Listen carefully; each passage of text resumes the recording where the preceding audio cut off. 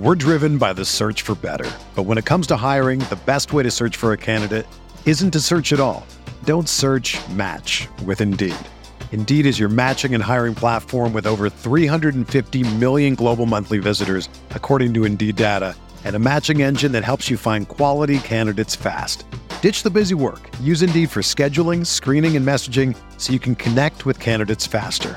Leveraging over 140 million qualifications and preferences every day, Indeed's matching engine is constantly learning from your preferences, so the more you use Indeed, the better it gets.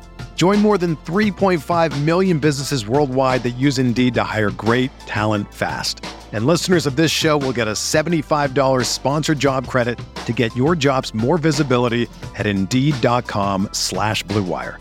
Just go to Indeed.com/Blue Wire right now and support our show by saying that you heard about Indeed on this podcast. That's Indeed.com/Blue Wire. Terms and conditions apply. Need to hire? You need Indeed. Burrow fires downfield to Jamar Chase. He's got it. Wow. And takes it all the way. DJ Moore has a pass to the end zone. Jonathan Taylor. Touchdown. Pass is caught. Diggs. Touchdown. Hello everyone, welcome back to RotoViz Overtime on RotoViz Radio, brought to you by Blue Wire. My name is Colin Kelly. You can follow me on Twitter at Overtime Ireland, and I'm joined by Sean Siegel, my co-host here on the RotoViz Overtime podcast, co-host of Stealing Bananas and co-owner of RotoViz.com. You can find all his great work up on the website. Sean, we are into, well, technically for the listeners, this will be our fifth show of the week. We've done two kind of normal shows, 3 draft shows this week, so lots of content coming out for people to check out, to get their teeth into. I don't know if you can get your teeth into audio content, get your ears into it. I'm not sure what the correct way to do that is, but we're going to have a fun one here to round off the week, talking about ADP reaches and when's the right time to reach and when's the wrong time to reach. We'll be diving into that with a listener submitted question in just a moment. But Sean, closing out the week, how are things for you? Good. We've been doing a lot of drafts. I have a couple of RotoViz Triflex startup drafts going on, and those are just, they're the most fun that you can have in fantasy. I think one I'm doing with Patrick Crane, who listeners will know as the superstar over at NBC Sports Edge and one of the best minds in Dynasty. The other one that I'm doing with Matt Jones, who's been putting out some really cool content for us. He's the writer of the Fantasy Multiverse series. It's an absolute must read. And one is a very high dollar one is a little bit lower dollar one. One we're kind of doing as a Dynasty workshop-ish type of play. The other, Pat and I need to win with how much money we put in. So it's a very different dynamic. One is out of the 103, one's out of the 111. Those create some very different dynamics. I'm writing about them on the site in the Dynasty Workshop, and I encourage people to jump over there if they're thinking about getting into another Dynasty league. But Colin, you and I are also drafting fast and furious in a wide variety of best ball leagues, and we're going to get into some interesting questions with that today.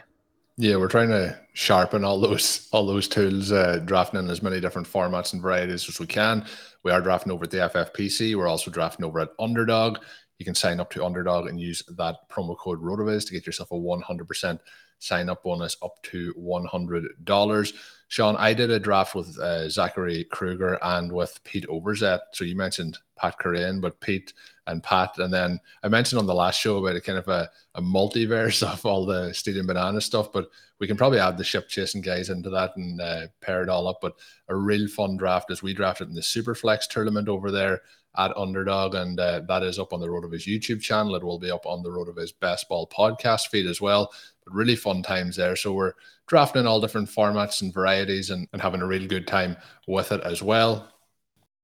We're going to move on, Sean, now to a question that came in on Twitter from Parker. He mentions he's digging into all the tools up on the RotoViz website, the best ball tools specifically. So he doesn't recall much conversation around this on any of the podcasts. So the specific scenario that he has mentioned is what to do in spots of the draft. We're taking the best player available, pair the rankings on the website, or pair his own personal rankings or pair your rankings would be a reach by ADP. He mentions the example that came for him in the Best Ball Mania tree over at Underdog.com. Waddle being the best player available, then DJ Moore and Deontay Johnson. Josh Allen's also in there as well. And then he's asking, would we take Jalen Waddle? So if we look at the players that were available on the board at the time by ADP, though, it is Nick Chubb, Mike Williams, Josh Allen, Michael Pittman, James Conner, Jalen Waddle, Cortland Sutton, DJ Moore, Ezekiel Elliott, Travis Etienne, Deontay Johnson, Darren Waller. So what he's saying really is there's a lot of players there by ADP, but based on your rankings, then the best player available would likely be Jalen Waddle, who is in the mid-range of that ADP. So then when are we taking that player ahead of one of those other players in front, and that's classed as a reach? When is it not a reach, I guess? And then, at what point should we not be doing that? I think anything within, for me, I'll let you give the proper answer, but within half a round to 9 picks, I think could be seen as a reach. But if it's a player of the right profile that you want to draft, I think those reaches are fine, in my opinion. I've been reaching a little bit, if we want to call it that, on Rashad Bateman, for example, this year. But there is certain areas where the draft becomes a little bit flatter, and I think that's more where the reaches happen. In this specific scenario, Sean, what would your thoughts on how to decide whether to reach or whether to take I guess we'll say the quote-unquote safe player at ADP, for example, in this case, Nick Chubb? There's so much that goes into this, and it is a fun element as we kind of develop through time with the way that you want to draft. And there are a variety of ways to do it. I don't think that any of the ways, at least that I prefer, are necessarily wrong, but you want to think through how you want your teams built. And so we know that the structure element is going to come into play. I very strongly believe that you need to combine structure with player selection to give yourself the best chance and really create these individual seasons where you just have incredible results. It's not going to happen every season. And I think I mentioned on the show before that in the last, say, 15 years, there are about 4 years where I feel like my rankings perform pretty poorly. And 2022 could be that year. And so one of the things that, if you're worried about that element of it, then you want to be even more cognizant of getting values. But getting values is always going to be an important part of what we do. And one way I think that might be helpful to think about this is to divide the players on your board into buckets of players that you want to have a very high exposure to, players that you're willing to draft and you think that could be good pieces to have some exposure to when you get a value on them. And then the players where, more or less, you don't think that they fit your drafting profile and they don't have very strong likelihoods of outperforming ADP. So we talk about the big win, small loss types of players. That's more or less the profile that we're going after. ADP is getting sharper in terms of identifying those players and kind of moving them into a range where, then sometimes you look at them and say, well, these guys are actually a little bit above what the projections say. But drafters understand that from a scenario-based perspective, there are a lot of different ways that they could crush, and it's going to be difficult to reflect all of that in projections because you have teammates. We don't know what teammate injuries are going to happen. We do know that injuries will happen. And one of the things that you will see is that running back injuries play a very dynamic role in the course of a season. That's one of the reasons why Zero RB works. But teammate injuries will play a role also at wide receiver, not necessarily moving backup wide receivers into a starting role and dominating for you there, but it can influence the ultimate upside for the other starting wide receivers who are sort of already being looked at in your lineup. So there are a lot of different elements that go into that. But one of the pieces that I do right before the season, and I'll probably need to put out some closer to the middle of the summer this year as well, sort of an early look at it, but priority picks, other targets, players that I'm not drafting. Occasionally the players I'm not drafting will hit too, so that will happen. But when we're looking at these players who are most likely to destroy ADP, those will be the priorities.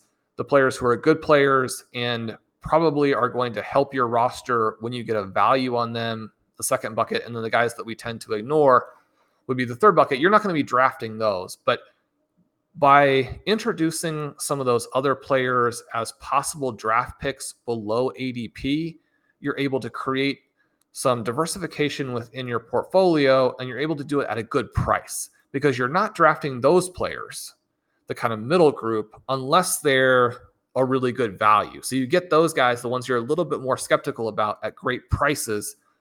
You get your own players, maybe with mild reaches. We want to have exposure to them. But one of the things that can be very helpful, and this is something that Colin and I do when we draft together, it's something I've done when I draft with Curtis or draft with Blair, is you put together your board not based on your rankings, but based on ADP and how you expect each individual round to play out. And then within that round, you figure out who your targets are going to be, and you can deal with the scenarios that come up within the course of a draft, right? That also helps prepare you for that draft, and you don't get hit when you're on the clock and say, who am I going to pick now? You have all of that worked out. And if your targets in that round somehow are all gone at your pick, you can move to the next round. And that's maybe where you would take somebody who's a little bit more of a reach. So to break it down a little bit more, Colin, one of the good things about playing a lot of teams, and one of the things that was in this question is this is the first year for this drafter to play a lot of best ball, is that playing a lot of leagues then frees you up and you don't feel that pressure to reach for your guy. If you're playing, one or two leagues, especially if you're playing a redraft league with, your college friends or something to that effect, your work buddies, then, you may be like, I'm just going to go out and draft my guys and not worry about it. And number one, that's absolutely fine. Number two, because you aren't playing 10 leagues, you're not like daring your priority targets to fall. One of the things that you can do when you're playing a bunch of leagues is you can let those guys fall and you can say, look, I'm going to get them at values as well as getting a high percentage of them. We don't want to get into a dynamic where the blinkers are on to such an extent that we feel like we have to have it. And this is one of the things that will come into play with rankings too, is if you look at my rankings, there are going to be a small handful of players that are so far above ADP that the instinct is perhaps to get them in every league. I would encourage people not to do that. I try to put the rankings out there from the perspective of where I do really see the players as being values. I think that can help users to realize that maybe ADP isn't right, that maybe some of these players are not being thought about correctly in the wider fantasy community. But even beyond that, it's helpful to see what an individual ranker actually thinks, as opposed to just seeing kind of where they maybe have made some mild tweaks and are essentially going with ADP. Because if you see what I think, and you have your other 5, 6, 7 favorite analysts, what they think and what they really think, then you can use that information. Whereas if it's sort of watered down, then it's less informational to you, even when they're wrong. When you're actually getting the right rankings, you're getting information that you wouldn't otherwise get. So then you want to take that and you want to put it in the context of, okay, how do I need to draft on it? And that's sort of what we're talking about today.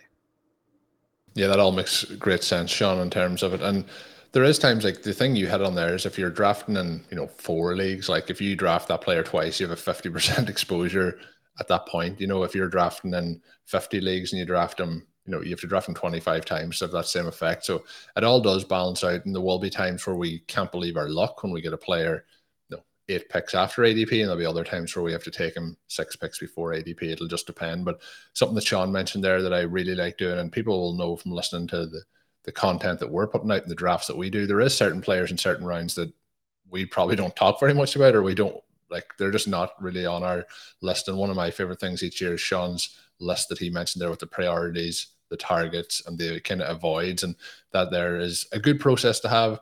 It can be tricky if you're like, let's say last year we weren't prioritizing Cooper Kupp.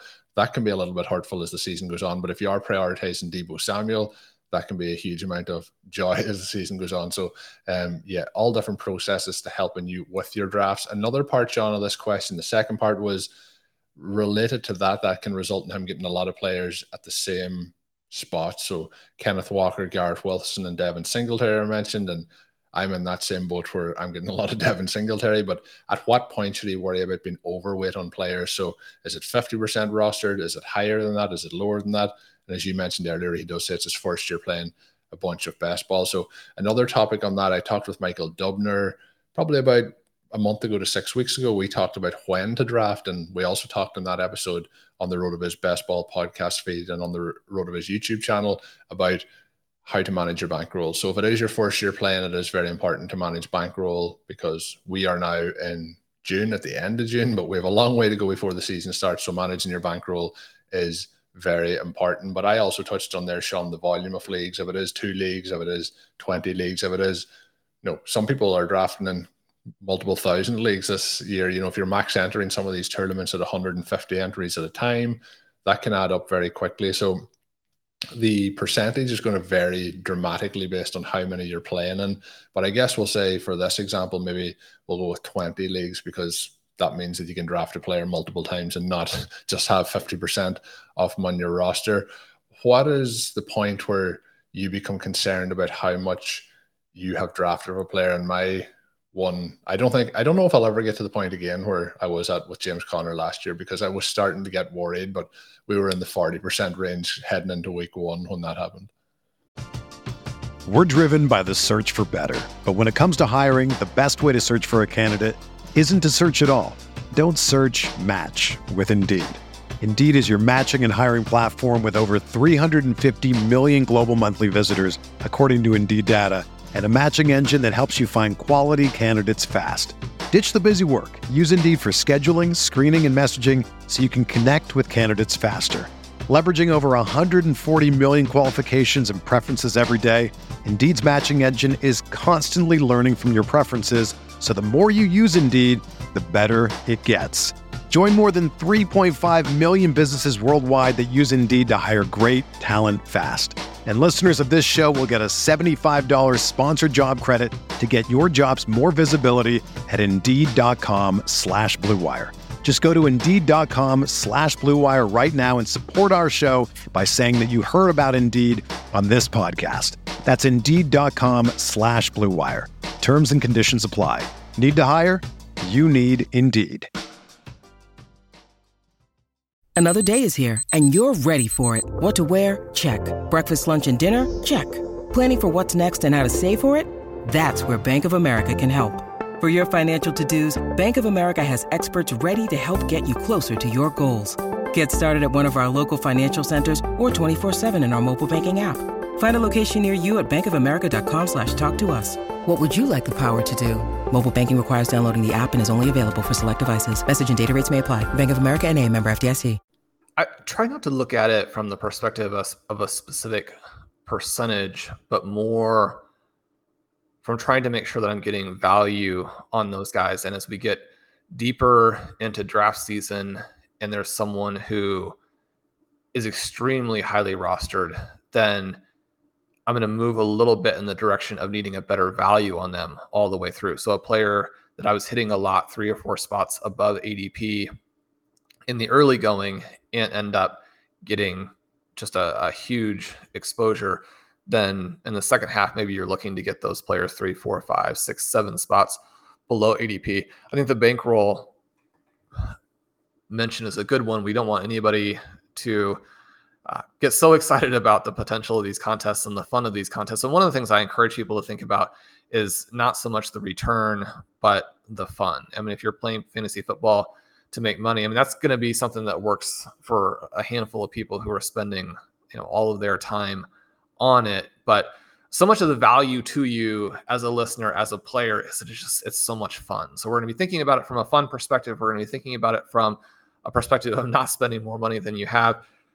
I've been fortunate enough to cash in a pretty big way on a number of circumstances.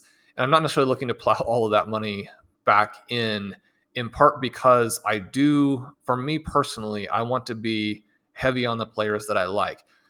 Many listeners will know one of the very lucky things that happened to me was finishing first and second in the NFFC primetime contest in 2013. If I'm not drafting some similar rosters, that's not going to happen, right? You're not going to have the players to finish both first and second unless there's a lot of overlap. And so I like to go with the players that I think give the best chance to win, even if I end up being high on them. And I know that in certain years, like I mentioned, I think there have been 4 years that I did poorly. I want to be able to withstand those years as opposed to be so diversified in all years that my upside has also been diversified away. That also means you have to be cognizant of what you're spending in the years that maybe you lose out, because you don't want to lose all your money when you hit one of these rougher years. Then I think we can get into the nuance a little bit, where there are some ways that you can play it where I think the diversification matters. I think you want a little bit more diversification early. This question obviously related to Jalen Waddle. There are some interesting names on the board in this example that is presented in terms of Nick Chubb, Mike Williams. Mike Williams, someone who's probably being overdrafted, and yet within the context of this Los Angeles Chargers offense, you can see the upside there. So if you can get him below ADP, even if you think he's overvalued, the fact that you got a better value on him than most drafters got, you'll probably want to take that and then build around him in a way that makes sense. And then you have exposure if he does hit. And so you could play it that way. We don't have Michael Pittman very high relative to consensus, but if Matt Ryan has sort of this resurgence, if he becomes sort of the Kurt Warner, then maybe you take him when he slides 4 or 5 spots below where he's going, because then when you did have him, you had him below what most drafters were playing. I also think that you want to have more diversification early, because there's less chance for a player to absolutely destroy ADP in the opening rounds because the expectations are already so high, right? So, we're looking at we talked about having Waddle and not having higher than Tyreek Hill straight up, but having him priced in a way or ranked in a way where we would end up with Waddle. We wouldn't necessarily end up with Hill, but if Hill falls below ADP, then you take him. Make sure you get a little bit of that exposure. The players that we're looking to get early will depend a little bit about how sort of legendary, to use the term that Patrick Kerrane has coined for running backs. You can look at that, I think, also for the wide receivers. Really trying to get the superstars at the positions as opposed to players who have a first month workload that kind of puts their projection up in this range. So that's what I would be doing there as I diversify. But you probably don't want to have all the same guys in the first 1, 2, 3 rounds. It's just so hard for them to absolutely dominate. Now, again, you're going to be on some players and not on others. For example, Jonathan Taylor was someone that we were very high on last year, because especially once he starts to fall into that 202, 203 range, the chance for him to finish is basically the 101, which is what we have been talking about through most of the summer and into July, August, was very high.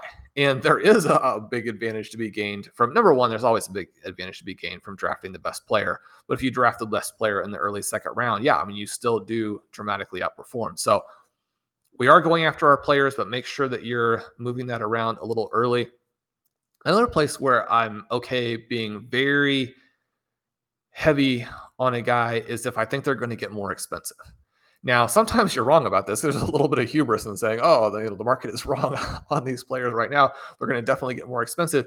But one of the reasons that I was drafting a lot of hyper fragile early in Underdog was that there were running backs there that it was almost impossible for them not to get more expensive, right? Saquon Barkley was one. We've now seen him move.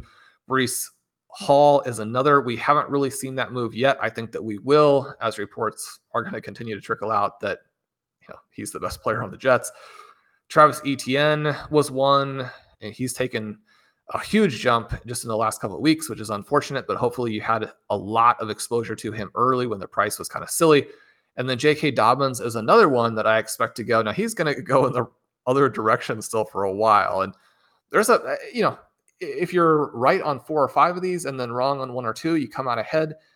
There's a chance that Dobbins sinks and sinks and sinks. At the same time, he goes out in not necessarily the preseason. I don't know if he's going to play at all, if the Baltimore running backs are going to play early on. But you have some of these practices where no one can touch him and he's through the hole and, to daylight. And those reports come out. I mean, is he not going to jump into the 3rd round? So he's one where there's a lot of range, but also on that list. And then Trey Lance, I want to stop mentioning that because I don't want him to jump, but I do think that he will. So if you have players where you feel like you have to get the exposure now because you're not going to be able to get the exposure later. I mean, Javonte Williams was one such player last year where we're getting exposure early and then not so much late because once a player who's sharing time with Melvin Gordon gets into round 4, it's going to be difficult to beat that. It's not impossible. If Melvin Gordon had gotten hurt, then Javonte Williams perhaps is the ultimate league winner in all of 2021. But you want to kind of think through it from that perspective.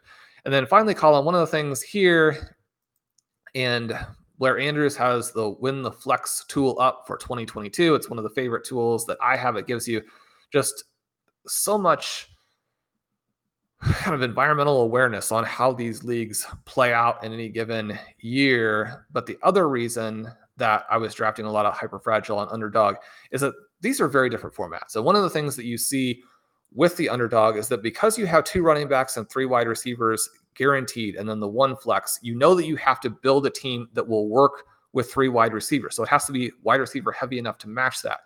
But we also know that the FFPC is basically a 2 running back, 4 wide receiver format.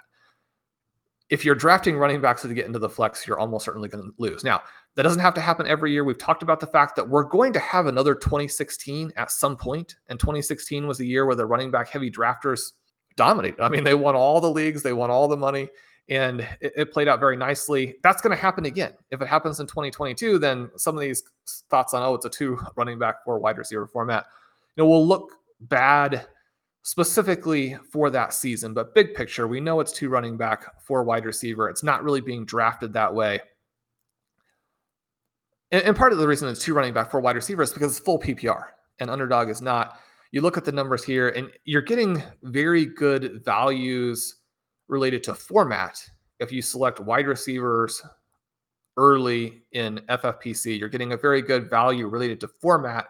If you select running backs early in Underdog, I think that you have to play these formats off of each other. And I think you can even play it off of Dynasty, where in some of the Dynasty formats, we're seeing really weird prices on players relative to where they're going in best ball.